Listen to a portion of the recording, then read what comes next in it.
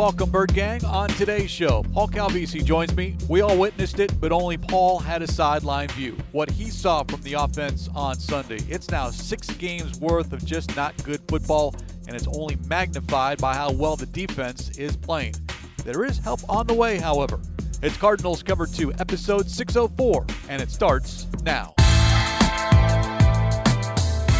Welcome to Cardinals Cover 2. Hit in the backfield and down he goes for a loss. J.J. Watt nailed it. Cardinals Cover 2 is presented by Hyundai, proud partner of the Arizona Cardinals. And by Arizona Cardinals Podcasts. Visit azcardinals.com/podcasts. He's at the 10, at the 5. He's in again. Some more Murray magic. Wow. Here's Craig Grialou. Because we're always looking for someone or something to blame, Paul, can we blame the Sun for Sunday's performance? 19-9 losing at the Seattle Seahawks, because I go back to pregame and your tweet at Paul Calvisi. First time in nearly 2 decades that we packed sunglasses. That's right. Honestly, and we threw on some sunscreen just for good measure, and I guarantee that has never been the case. In fact, I asked a lot of people who have been around longer than I have, and believe it or not, those people do exist down on the sideline, and they said, no, never remember coming up here and being full sun. In fact, I believe they set a record for high temperature for that date in October. That's how sunny it was. And I think maybe the Seahawks are thinking, oh, yeah, we got the advantage because we have the sun side or the shaded side of this field, and the Cardinals are in the full sun. But still, it was only 80 degrees maybe. So was there full sun? Yeah. Did you need sunglasses and or sunscreen? Okay. But it's not like the Cardinals have been practicing for months and much worse. So the weather was not a factor for totally different reasons. But it did lead, and that was sort of the nature of the tweet, was this bizarro setting. So yeah, we definitely got a result that we weren't accustomed to in Seattle, where the Cardinals had won 5 of their last 7. I like it much better when you bring and make your own sunshine instead of relying on Seattle, because that had been the case previously. Officially 72 degrees at kickoff, and it was the Cardinals' earliest trip to the Pacific Northwest since 2011 when they visited in Week 3. So yeah, things were a lot different, but what has not been different this season is the lack of an offense. We did eliminate the first quarter not scoring in the first 15 minutes stat. We can eliminate that, don't have to talk about that anymore. The Cardinals did score 3 points on their opening possession, still don't have a touchdown in the first quarter, yet it's what happened after that first drive, Paul, that has left many fans wondering, questioning, and all fair as far as what this team now moves forward heading into Week 7 and a short week against the New Orleans Saints. Especially against that defense. Against a defense that was nearly dead last in every metric and category that counts. A defense that the week before had given up 39 points in a loss to the Saints against Andy Dalton and Taysom Hill. The week before that had allowed a 45-burger against the Lions. And the Cardinals didn't have an offensive touchdown. So, yes, it's and you know what? That first drive, you mentioned it, they went down the field. Oh, they went down the field, including a 42-yard run by Kyler Murray, and there were 10 plays, and there were 76 yards on that drive. But there they were, 2nd and goal at the 1. And it just, from that point, when you realize, okay, we got a field goal instead of a touchdown, and yes, they made the field goal with Matt Amendola. It would be the last field goal they would attempt the rest of the game. And we'll get into that. But, you had a stat. What was it on the first couple of drives versus the next 7 drives? So we talk about Vance Joseph making adjustments. I don't know if Pete Carroll, Coach Double Rainbow, and his staff made adjustments, but it was a totally different game after that Cardinals' second possession. First 2 drives, Cardinals on offense, 24 plays, 131 yards, and 6 first downs. Over the next 7 drives, 34 plays, 120 yards, 6 first downs. Wow. And you know what? Here's my diagnosis, and this is what makes it difficult to resolve. It's different people with different mistakes at different times. You can't just diagnose one thing that is plaguing and ailing and ill in this offense. It's different guys with micro mistakes, sometimes big mistakes. The fumble by Kyler Murray. It's other routes that aren't run correctly. It's guys running in the right spots at the right times. Benjamin telling us in the Big Red Rage, clouding windows if the spacing isn't correct. All of that is out there.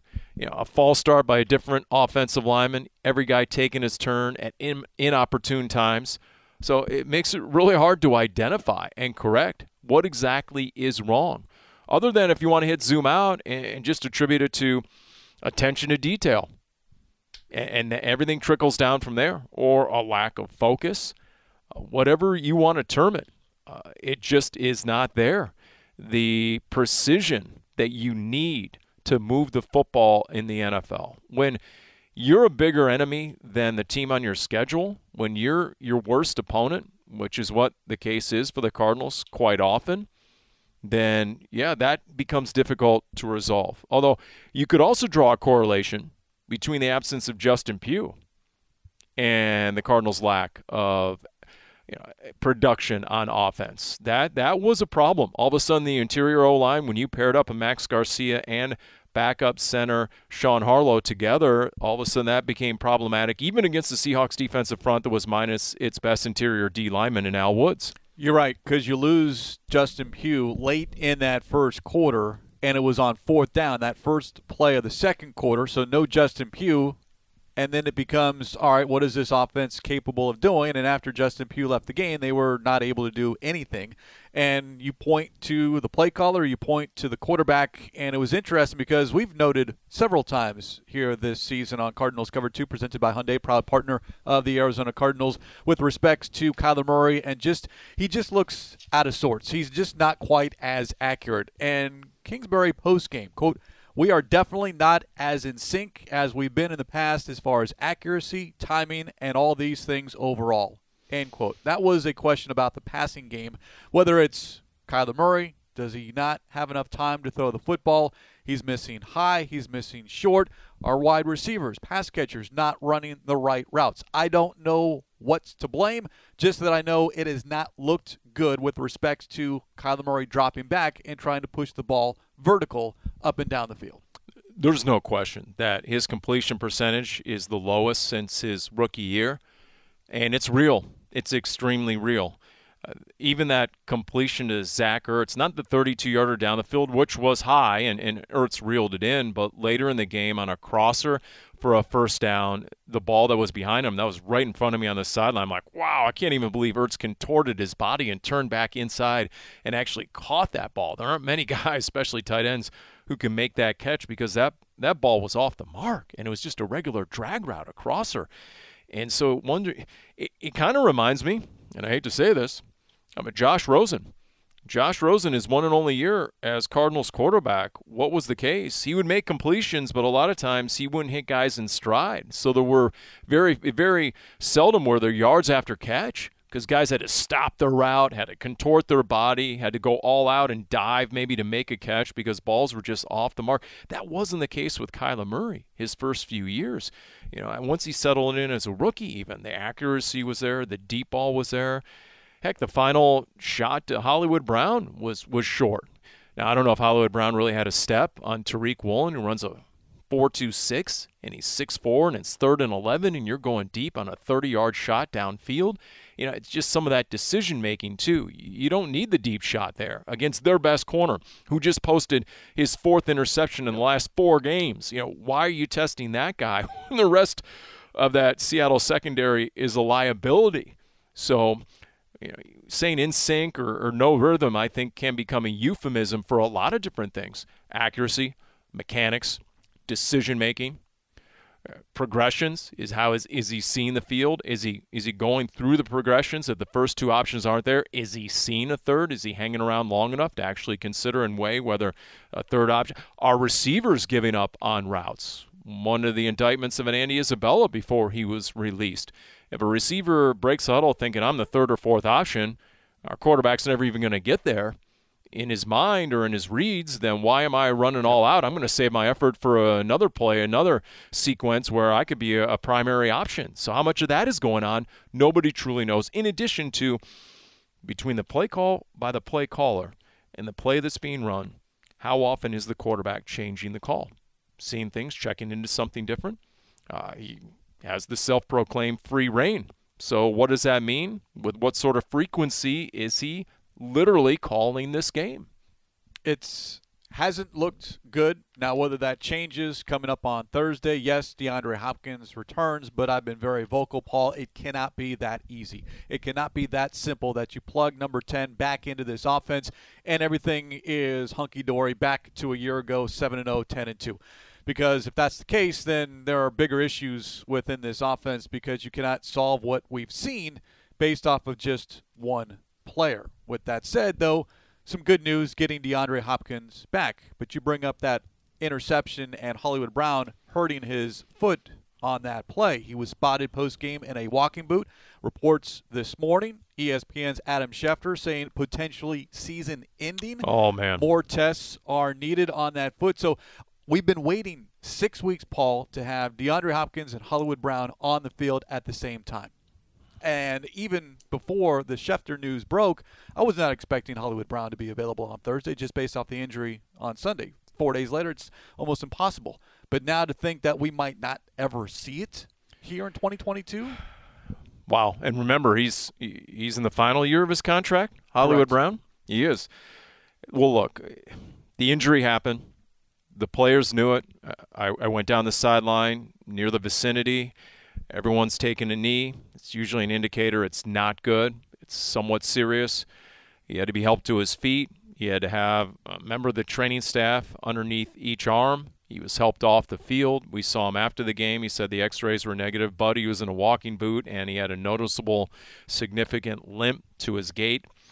So, yes, it's plausible and reasonable to think that he's going to miss time. So, which would lead to the signing that they had moments before we just put on these headsets, and the Cardinals have themselves a new receiver. 6'3" Robbie Anderson acquired from the Carolina Panthers for undisclosed draft compensation. And yes, this is the same Robbie Anderson who was kicked off the field during Sunday's game by interim head coach and former Cardinals head coach Steve Wilks. For getting into it with his receivers coach a number of times. And then he stuck around in the locker room and met the media, Robbie Anderson. And was very forthcoming and was questioning why he was removed. So for third downs in particular, the money down, why wasn't he in on third down? And so, yeah, I think he was trying to because obviously it was a bad look. And it was bad for his brand and his personal reputation. So I'm guessing he stuck around in that Carolina locker room to meet the media and defend himself and his decision, as dubious as it might have been, to get into it with his receivers coach. And the way he explained it, I'm all about winning and I'm not about the money and any other accolades. I want to play, I want to matter, I want to be there on third down. Okay, well, guess what? Welcome to the AZ, Robbie Anderson. You've got half a season plus to prove yourself and see what your future might be. Now, the good news here for Anderson is he does get reunited with his position coach with the New York Jets. Sean Jefferson was his position coach when Anderson was coming out of college. 7-year veteran. Again, you like the height because it's 6'3", and you just look at what he accomplished earlier this year. Week 1, Paul, he had 5 catches for over 102 yards against the Cleveland Browns. But then since then, he's been basically invisible. And questioning why he's been invisible, don't know, but maybe a change of scenery is necessary. And at this point, Paul, I'm just looking for anything. And if the Cardinals can go out, if you lose Hollywood Brown for an extended period of time, you need to replace that with someone. And might as well go out and find someone that at least has somewhat of a connection to this Cardinals coaching staff. Hey, I remember we went in to play Carolina just a couple of weeks ago, and there was a lot of talk from Matt Rule at the time before his dismissal about he was putting it on the receivers for Carolina, saying I guess there was some squawking. They weren't getting a lot of targets, Robbie Anderson included, and he put it on them to get more separation, to get open, to be more obvious for a Baker Mayfield. But all it took was watching that in person, and we all did against the Cardinals. Obviously, the Carolina passing attack was broken and dysfunctional. So, okay, I like that, though, that Sean Jefferson, his former position coach. So, A, obviously, nobody knows him better than Sean Jefferson, so he got some inside intel to Steve Keim. B, you would think that Robbie Anderson has a lot of respect for Sean Jefferson. And being a loose cannon and highly strong and very ultra-aggressive, Sean Jefferson is every bit as aggressive and forceful as a position coach, about as forceful as the Cardinals have on that sideline. And so, okay, you would figure if anyone could rein in that sort of personality, it would be a Shawn Jefferson. In fact, I'll tell you a story about Shawn Jefferson. There was some serious frustration on that Cardinals sideline for the second straight game. And he's the guy who will come over and grab a player around the shoulder pads and take a walk down the sideline. It's Shawn Jefferson who will say, hey, come here, let's walk and talk. And because, look, these guys are competitive. The offense obviously isn't firing. And guys get fired up at times. They'll come in after a drive, and there's frustration, and there's a spiking of a helmet, and there's some expletives that are let out. And, it's there for all. I'm actually surprised, okay, between us here on Cover 2, I'm actually surprised that the Hard Knocks cameras haven't caught some of that. And I figure that they might be more apt to going forward. And so, or just holding it for when the series debuts in November. Yeah. I honestly, hold on to yourself for the debut edition, because there's definitely some fire and brimstone that has gone down that I'm curious whether the cameras have caught and whether that'll be part of the first episode. And with the addition now of Robbie Anderson, not only with Shawn Jefferson and the familiarity there, but I would think, if you ask Robbie Anderson himself, an upgrade at who's throwing him the football from Carolina to now to the AZ. And it's, again, a quick turnaround here this week, but perhaps Kyler Murray with another offensive weapon at his disposal. Hasn't looked great at times, but like I'll say, I'm just looking for anything, and it certainly sounds like at this point, I'm glad that the Cardinals are being aggressive and trying to figure out and not wait to see what goes on moving forward, whether that's with Hollywood Brown or anyone else. Because to your earlier point about DeAndre Hopkins, great. You got an all-pro caliber receiver that's coming back. What sort of shape is he going to be in? Is he going to be in game condition? He can't even really practice this week because there's no such thing as a practice. Man, on a Thursday night football, it's a glorified walkthrough. But what do good defensive coordinators do best? They take away your top option. Now minus Hollywood Brown, DeAndre Hopkins is going to get more attention than ever from the Saints and the Vikings and every other opponent down the line. What does Vance Joseph do to the opponent? Look what he just did against DK Metcalf and Tyler Lockett, for Pete's sake. Those guys were non-factors in Seattle. It's remarkable what the Cardinals have done to take away the other team's top target or two. So it's going to be vital. DeAndre Hopkins comes back, that's great. And I do believe he helps define coverage for a Kyler Murray. And I do think that Kyler sees the field better when number 10 is back, just based on how they defend DeAndre Hopkins, and it trickles down. So now there's really no excuse. There's a Robbie Anderson. There's a Rondale Moore. Where is Greg Dortch? How many snaps did he even get yesterday? I mean, my understanding was a couple aspects about the game plan going in yesterday. One was definitely more of a Kyler run game. Ding, we saw that. My understanding was they were going to try and emphasize Zach Ertz more than ever. Didn't really happen until the second half. And then I was told Greg Dortch would be a bigger part of the game plan akin to the first couple weeks of the season. That obviously did not materialize. Dortch, 4 snaps on offense, wow. 1 fewer than Javon Wims, who was just elevated from the practice squad. And to your point about Zach Ertz, because I did hear that pregame report before kickoff, and Ertz was not even targeted at all in the first half. Wow. All of his 10 targets came in the second half, 7 catches for 70 yards. Ertz was invisible in the first half. He was. And so once again, you can't tell me that was the game plan going in. So what does that mean? Why does that happen? Is the defense taken away as Zach Ertz, making him an ultra priority? Is it the quarterback not seeing the field? Is it the quarterback electing to go elsewhere? I don't know, but I think it's a symptom of a dysfunctional passing game. I just don't see how that can, at some point you're going to try and target a Zach Ertz in that first half to get things going, and obviously that did not happen. But when you look at the fact the Cardinals were 4 of 16 on third down, they were 1 of 5 on fourth down, they were 0 of 2 in the red zone, obviously there's a lot to fix. There is a lot to address. And what was your stat you had on the initial third downs, and then everything changed? Wasn't that the stat I saw they had on the Cardinals offense? And it was the oh man, and now I don't have it here, so I'm leaving myself hanging. They started 4 of 5 on third down. That's it. Failed to convert on their final 11 chances, but then you break down those 16 third downs overall. 13 of them were 3rd and 5 or more, so 3rd and long. So you're not being successful on 1st and 2nd down to give you a chance at a successful 3rd down conversion to move the chain. So, yeah, the offense certainly has a number of issues, there are a number of questions. I don't have any of the answers. I just know that your next opportunity is coming up very quickly, and if you don't figure out, then all of a sudden you'll be going to 2-5 heading into Week 8. And then you have the Minnesota Vikings coming off Thursday Night Football, the extended weekend, and oh, by the way, the Vikings are 5-1. Yeah. So yes, you are at a critical turning point in this season. So will the urgency make a difference? Will you come out in a Thursday night game, and we know the ability of the home teams usually to excel in that situation.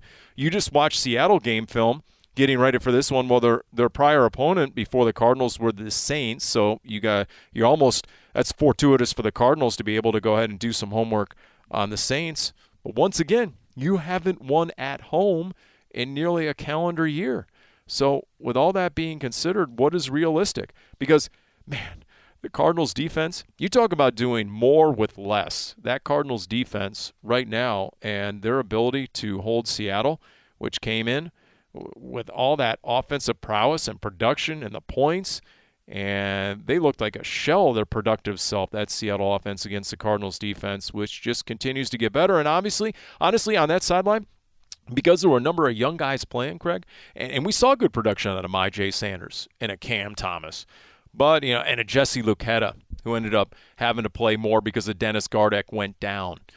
But there were also some growing pains. There was some preseason stuff, like am I into the game, am I not into the game? There was some of that kind of stuff that's still getting ironed out, and young guys, rookies in the spotlight with eyes wide, and the coaches having to deal with some of those growing pains. But the fact the Cardinals are able to persevere through all that on defense and put that sort of effort out on the field, I mean, much respect to Vance Joseph and that staff. 4 straight games in which that defense has held their opponent to 20 or fewer points. That's a recipe for success. Unfortunately, the Cardinals are 1-3 in those games. You brought up Cameron Thomas. By the way, since you're on the sideline, is it Cam or is it Cameron? What are his teammates calling him? Because I've heard it now 2 different ways. I don't want to call him differently because, hey, you're a 3rd-round pick. You and Myjai Sanders now had your welcome to the NFL moments as far as your first career sacks on Sunday, and it's why you were drafted. So I want to be able to give him his proper due, and I don't want to call him just Thomas. He does answer to both. Both? Okay. If you remember his first press conference with the media, and they asked him, and he sort of thought about it, like he'd never been asked that question before. He goes, well, let's go with Cameron. So I don't think it's that big a deal. Okay. I don't think he feels strongly enough, and he's pretty, easygoing guy until he gets in between the white stripes, so I don't think it really matters. He did get a huge hug from Marcus Golden, who then later was giving out his own hugs after his sack, so he ended up getting his first official sack of the year. So there was a lot to like on defense. Zaven Collins obviously loaded the box score, and the ability to interview him after the game, you're seeing a guy get better right in front of us. You're seeing a guy mature right in front of us. I think you're seeing a guy, I was talking to him a couple weeks ago just in his locker. He said before every snap, he just tells himself, takes a deep breath, relax, slow it down.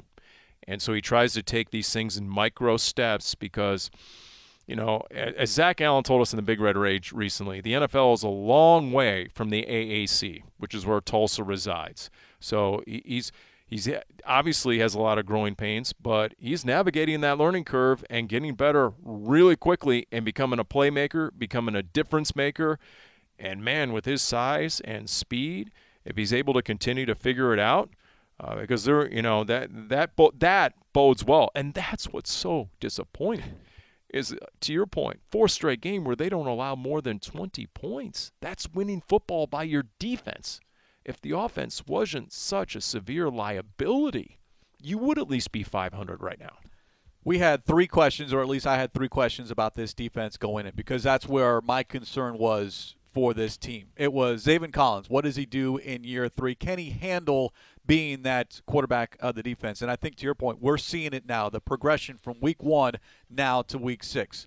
Secondly, was the edge rush. Who was going to get to the quarterback as far as an outside linebacker is concerned. Still had question marks even going into this past weekend. But then you see Marcus Golden, Cameron Thomas, Myjai Sanders, especially those two young outside linebackers. Maybe they finally have figured things out with more snaps. Third was the secondary, specifically the cornerbacks. You didn't have a lot of depth there. You weren't quite sure. Marco Wilson going into year 2. Byron Murphy has become, I think, shutdown corner means a little bit different than it did maybe a few years back, but he has performed very, very well. 2, you look at what the Seahawks wide receivers did. Tyler Lockett, DK Metcalf, a combined 4 catches for 51 yards on 12 targets. The defense has been the story of this season. They have been the bright spot this season. Now, I think they'll all say we can be better, and you point to last week's game-deciding drive against the Eagles. They couldn't get off the field on 3rd down.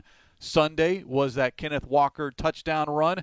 Couldn't get off the field there when a stop would have made it 12-9 with your offense back on the football field. But that to me, Paul, that's nitpicking if you're going to point to those 2 late-game scores in the past 2 weeks, because this is a very young defense that is maturing and improving right before our eyes.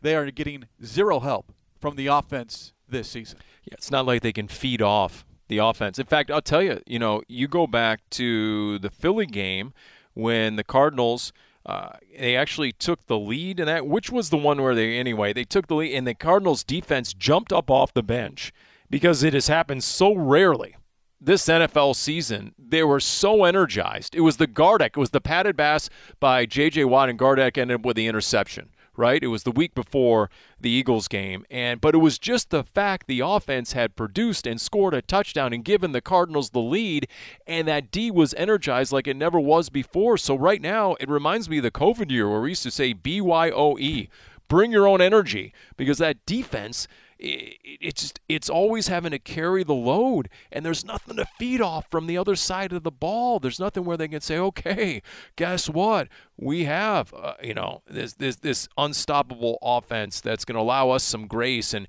guess what? Give us a lead so we can do what, Marcus Golden? Go hunt.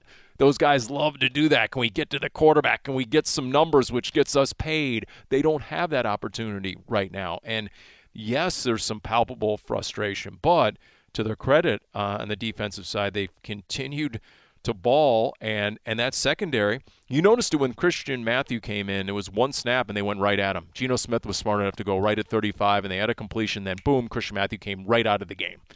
And so if you can go ahead, if you can get a Trayvon Mullen back, and if he is the player you think he is, all of a sudden a Byron Murphy, a Marco Wilson, Antonio Hamilton, who in that second half, they kind of switched things up in the second half. Ham was going against DK Metcalf quite a bit, where Byron Murphy was traveling with DK in the first half. So now all of a sudden, and Hamilton was barking at the Seahawks sideline, and they're going back and forth, and he was making plays and breaking up passes. If you can add a Trayvon Mullen into that mix, and you can have 4 reliable corners that you can mix up and change around, which Vance Joseph does a great job of doing, then okay, to your point, really the 2 question marks remaining on the defense to me, Isaiah Simmons, how reliable is he snap to snap? How much is he still learning his position, and to what degree the mental side of things, the assignment and alignment, is still a liability? We don't know.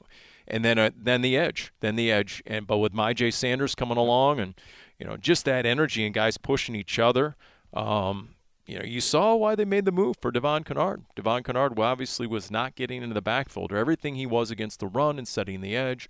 He does not have that sort of athleticism and length that a Myjai Sanders does. So guess what, young man? Time to learn on the job as a 3rd-round pick. What you hope doesn't happen, we kind of touched on it last week coming off the loss to the Eagles, was fracturing within that locker room, offense versus defense, defense doing its job, pointing to the offense, why aren't you doing your job? Found it interesting, though, because speaking post-game with Zaven Collins, your post-game conversation, and he mentioned that J.J. Watt addressed the team prior to the media being let in, and it was that message to stay together, and the fact that it was a defensive player, and not just any defensive player, but the one who has the best resume on that side of the ball, to step up in front of the room and say whatever he did. But the bottom line was, the message was loud and clear. We are a team. We win as a team, we lose as a team, so you hope that you don't see that finger pointing from either side of the room. Sort of a preemptive strike, him anticipating what the media might come in and do and the questions the media would pose. And, of course, they did pose questions, and rightfully so, about the disparity between the performance of the offense and the defense. So J.J. Watt, especially as a team captain on the defensive side, his words are going to carry a lot of weight when it comes to, all right, whatever we do, it's going to be easier to do it together than doing it separately individually. So there was that comment from Zaven Collins. There was the comment where I just asked about the mood in the locker room, and he said, quote, and you tweeted this out, I think we're all just pissed, quote, end quote. He said, we got to change something. I don't know what it is. And he was adamant about that. It might have been the moment in the interview where he was most adamant and really demonstrative in his comments was, we got to change something. Well, A, what's realistic to change on a short week? And B, how do you identify what's going to change? I don't want to go into my rant from last week, but it was something along the lines of, I would break every tendency you can. And I think the Cardinals did that to some degree on the first drive, especially Kyler with a quarterback draw and some of those design runs. There was a lot to like on that first drive, and honestly I thought – and then to your point about after the second possession, they sort of lapsed into the same unproductive manner in which they've gone about offense, and how much that had to do with the offensive line, I'm not exactly sure, but how tough are they making it on defensive coordinators right now? From all indications – not very difficult. Defenses appear to know exactly how to scheme up against the Cardinals' offense. Kyler Murray, we want to see him run. 10 times might be a little bit too much. 100 rushing yards. Eno Benjamin and Keontae Ingram basically did not give you much, if anything, at all. But Kyler Murray accounted for 100 of the 144 rushing yards, which is a season high. So we'll see what happens this week. James Conner, Darrell Williams, are they able to go this week? Who knows? But you bring up change. And the last topic I want to address here on Cardinals Cover 2, presented by Hyundai, proud partner of the Arizona Cardinals, is the kicking game. Yes, it is just one player. It's a kicker, but might we see a different place kicker this week against the New Orleans Saints? Because once again, we talked about the fourth down decision to go for it on the second series of the game. Do you not have confidence in your kicker on 4th and 4 at the Seattle 20-yard line when you're up 3-0? There were two other instances, 4th and 2 at the Seattle 27, 4th and 2 at the Seattle 23. Paul, you're looking at field goals between 37 and 45 yards. Look, before the game, the word was that anything inside 40 yards, the Cardinals would be apt to go ahead and try a field goal. Anything beyond 40 yards, they were more likely to go ahead and go for it on 4th down. Now, there was a 37, 38-yarder. That obviously could have been a field goal attempt. Cardinals elected otherwise. I'll tell you, I'll pull back the curtain here real quick. It's after the game. Obviously, that was one of the main questions I had for the head coach, Cliff Kingsbury. We're doing the interviews inside the Seahawks visiting locker room. And the broadcast location, the patch cords, the connection is in a locker at the end of the row of lockers. So over the years, almost 2 decades worth, in that final locker has always been the Cardinals kicker. Neil Rackers, Jay Feely, doesn't matter who it is, Phil Dawson. And so I'm always literally standing next to the kicker doing interviews. I mean, I have to go ahead and make sure I don't step on the guy's bag, on his luggage. That's how on top of each other you are. So, of course, I have that question, and as Cliff Kingsbury comes over, and I'm looking over to my left to see if maybe Matt Amendola had gone to take a shower, and he hadn't. He was about 3 inches away from me. So it becomes a little more challenging to ask some pointed questions about someone who's right next to you and is about to lose his job. I agree. But to go into a game and not have the ability, especially in a low-scoring game where your defense is in a slugfest and is holding down the high-scoring Seahawks, and to not have the ability to go for a field goal in some of those situations. But then, and I think this is where a lot of fans get really irate, and it's 4th and 2 at the Seahawks 23. We're in the fourth quarter now. It's a 19-9 game. And the Cardinals go into shotgun, and they go empty. I'm just going to go ahead and cite Cardinals defensive linemen who have said when an offense goes into the shotgun, it automatically pares down what I have to consider, When they go shotgun and go empty, it restricts what I have to consider even further. Defensive lineman, anyone in the defensive front says thank you for that because there's so much less to consider, and they can just come off the ball and go after the quarterback. And, of course, Kyler got sacked. That was the final sack of the game. And at that point, that's where I get back to the tendencies, the predictability. What does Kyle Shanahan and Sean McVay, what do they do best? They keep a defense honest. And so is there enough of that right now in the Cardinals' offensive vision, in their scheme? And especially against the Seahawks defense that have been such a liability and missing their best defensive lineman in Al Woods. And so I think that's where some of the frustration becomes palpable, especially with the fan base. I understand going for it when it's 3-0, even going for it when it's 9-3, because again, it's still a one-possession game. The only issue I had as far as going for it was the one you just mentioned. 4th and 2 at the Seattle 23-yard line. You're down 10. You're down 2 scores, 10 minutes remaining in that game. At that point, you attempt the 40 to 41-yard field goal to pull to within 1 score. Hope your defense can get a stop. The offense returns on the field, and you're only down a touchdown. So at that point, yeah, the analytics, sure, you should be able to gain 2 yards. But late in game situations, I think you need to pull back a little bit and figure out what do we need in this situation as opposed to, well, I don't have confidence in our kicker. Well, if that's the case, before you even left Arizona, should not have been on the roster. Because now all of a sudden you put yourself behind the 8 ball when you're only kicking field goals between 25 and 35. Well, at that point, you might as well go for it because that's the MO of the head coach. So essentially, Matt Amendola was on the roster for kickoffs? Yeah. At that point, why not just go with Nino Benjamin? I'm only saying that half jokingly. Honestly, save the roster spot.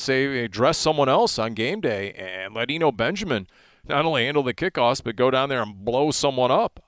So – yeah, that was confounding. There's no doubt about it. And once again, I give a lot of props to the defense because what happened after Kyler was sacked on that 4th and 2 at the 23, and by the way, that was the penultimate sack of the game, second to last sack of the game. Cardinals defense came out. J.J. Watt had the tackle for loss of 2 or 3 on that one, and then on 3rd and 13, it was 3rd and 13, Zaven had the sack. I mean, the Cardinals defense kept balling at that point, kept him in the game. Kept it a 10-point game. Do you know how deflating and disappointing that was on the 4th and 2 at the 23? And you're going shotgun, empty backfield, and taking the sack. And turn it over on downs again. But the defense kept bringing it and kept going after Geno Smith. So if they can just somehow figure out this offense, guess what? As a team that's a game out of first place in the NFC West, is that correct? You're just a game out right now? And guess what? Who knows? I mean, the winner of this division might end up 9-8, 10-7. That's the one saving grace with all of this, and it's how I led Cardinal Talk on Sunday. Is like the one positive on all of this is where you stand within your own division. You're a game out of first place. Rams, Seahawks, 49ers, all 3-3. Cardinals 2-4. Yet it's why you're 2-4 that stands out to me and becomes at this point, what do you do in case of emergency? Break glass. Someone needs to do that. Someone needs to break glass and figure out what that emergency, we know what the emergency is, but what is the emergency to solve what ails the offense? Is that D-Hop? Is that the new acquisition in Robbie Anderson? Something needs to change. As Zaven Collins told you post-game, what is that something? I don't know. So the reports are, as we record cover 2, that Justin Pugh might be lost for the season as well. Season-ending knee injury, it is feared. Season-ending foot injury by Hollywood Brown. Robbie Anderson, the trade. Here comes DeAndre Hopkins. And then remember Cody Ford. Cody Ford was acquired. Now, is Cody Ford eligible? He was on IR. His 4-game stint has expired, right? It is. He is eligible, and the last time Cliff was asked about it, he mentioned that it was going to be a little bit more time. So is this the week, short week? And by the way, the Cardinals, according to this, gave up a 6th-round pick in 2024 and a 7th-round pick in 2025 for Robbie Anderson, which is actually more than I thought they would give up. And considering that if you had waited, the Panthers would have released Robbie Anderson, but then it's now on him to choose. As a vested vet, you could go wherever you want to, and the Cardinals jumped in front of everyone else. Maybe had to pay a little bit more because there were interested parties in Robbie Anderson. And in terms of his contract, the price is right. They owe him around $700,000, the prorated remainder of his base salary. So what you gave up in compensation with a couple of low-round picks. Remember, the Cardinals are going to get a bunch of comp picks over the next couple of years. You make up for in the lack of salary, not even seven figures. You're going to have to pay a Robbie Anderson. Once again, you can't go the rest of the season with a defense being able to double DeAndre Hopkins with impunity, and that's why you got Hollywood Brown. That's why it's so deflating and disappointing again, because how would the defensive coverages trickle down to a Hollywood Brown who's been commanding a lot of the double coverage and the safeties over the top, that bracket look, a lot of what he got in Baltimore. One of the things he was really looking forward to coming to the Cardinals was playing with a D-Hop, because now if I'm getting single covered all the time, guess what? Here we go. Let's ball. Especially coming up on wanting a new contract at that point in his career. So disappointing for the Cardinals, disappointing for Hollywood. I think you would agree. He has been great behind the scenes, great with the media. His insights are excellent. Very bright guy. Just talking to him, he's a great interview, great personality, very popular in the locker room with the fellas. And so that's just devastating to hear that. Guess what? The loss is compounded at Seattle with the loss, most likely, of a Hollywood Brown and now a Justin Pugh. Yeah, you got the on-field loss and two off-field losses with respect to the roster moving forward. And again, a short week. Cardinals and Saints coming up on Thursday. 5:15 is the kickoff. 1:30 p.m. pregame coverage begins, and we'll see what DeAndre Hopkins can bring to the table, what a Robbie Anderson means to this offense moving forward. Hopefully, Paul, the next time you and I sit down here on Cardinals Cover 2, we are talking about not only a win, but an offense that is holding up its end of the bargain and not just relying on a defense that is keeping this team in games. And what will it mean in the run game? I mean, what were your thoughts about how they used the run game yesterday? You saw Eno Benjamin early. You saw Eno Benjamin come out at halftime, and they ran him between the tackles a few times, and it seemed to be successful. But the Cardinals got away from it, weren't able to commit to it. They were down in the game, so that was disappointing. Keontae Ingram was getting coached up on the sideline by James Conner, maybe a little too patient at times. Keontae Ingram sort of waiting for his blocks and a crease to develop, and then instead he was getting swarmed over, and swallowed up at the point of attack. I think maybe if just reading through some of the body language and some of the hand gestures by James Conner, I think he was trying to tell the rookie, hit that hole with more ferocity. Then go ahead and look for your second cut. And so, you're not a Chris Johnson, who's former Cardinals running back, who runs the 4-2 something, and you can sort of wait, and then boom, hit that running lane. But yeah, once again, you thought you'd be able to run for more yards against Seattle, and we'll see what happens against a Saints team that is known for playing pretty stout defense, even though they got throttled by Geno Smith a couple games ago.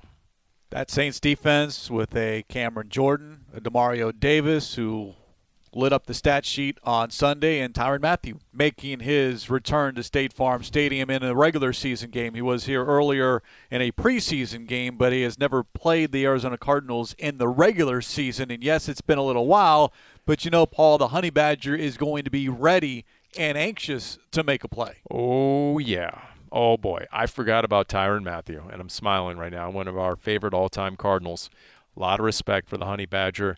NFL Films, a little shout-out, some free advice. You might want to shoot the pregame pep talk on the field by the Saints. I'm guessing Tyrann Mathieu will be delivering the pregame pep talk in his former home, State Farm Stadium. That will be something. I'm just throwing down Paulie prop bet. I'm saying that will exceed expectations. I take the over on the Tyrann Mathieu energetic pregame pep talk. And if you run into Tyrann Mathieu, Paul, please send along my best as well, because he was always very, very good to us in that locker room, win or lose. Absolutely. You think of the long shot he was when the Cardinals drafted him in the third round once upon a time, how he was toxic. He was virtually untouchable. And the Cardinals went for him in the third round, largely due to the credit of not only Patrick Peterson, but Pat P's family, his parents, who took him in Florida. They got him out of New Orleans, got him away from some of his childhood influences. That made all the difference. And you remember, it was amazing. Look, when players can play, their fellow players know it, and they know it right away. It was rookie minicamp. And the buzz was immediately, oh, boy, are you seeing what the Badger is doing on the backfield? Because they wouldn't let the media on the backfield with the cameras. All you could hear was just some of the anecdotal information from the veterans. And then as they got into mandatory minicamp, oh, yeah, the Badger, after close practice and the cameras left, guess what? He made about 17 plays today. He was all over the field, and you could hear him before you could see him. And he's just one of those guys that lifts up an entire team in a locker room. And so much respect. Glad to see he's able to play at least one season in his hometown. And all the Saints fans have come to love him. Let's hope Cardinals have something in store. Maybe, get Tyrann Mathieu at his age at this point, get him into the slot, get him into space, and see if a speedster can go ahead and get a step on him. 5:15 is the kickoff on Thursday. And on that note, we will put a lid on this edition of Cardinals Cover 2 presented by Hyundai, proud partner of the Arizona Cardinals. As always, special thanks to our executive producer, Jim Almohandro. For Paul Calvisi, I'm Craig Riolu. We'll talk to you next time here on Cardinals Cover 2.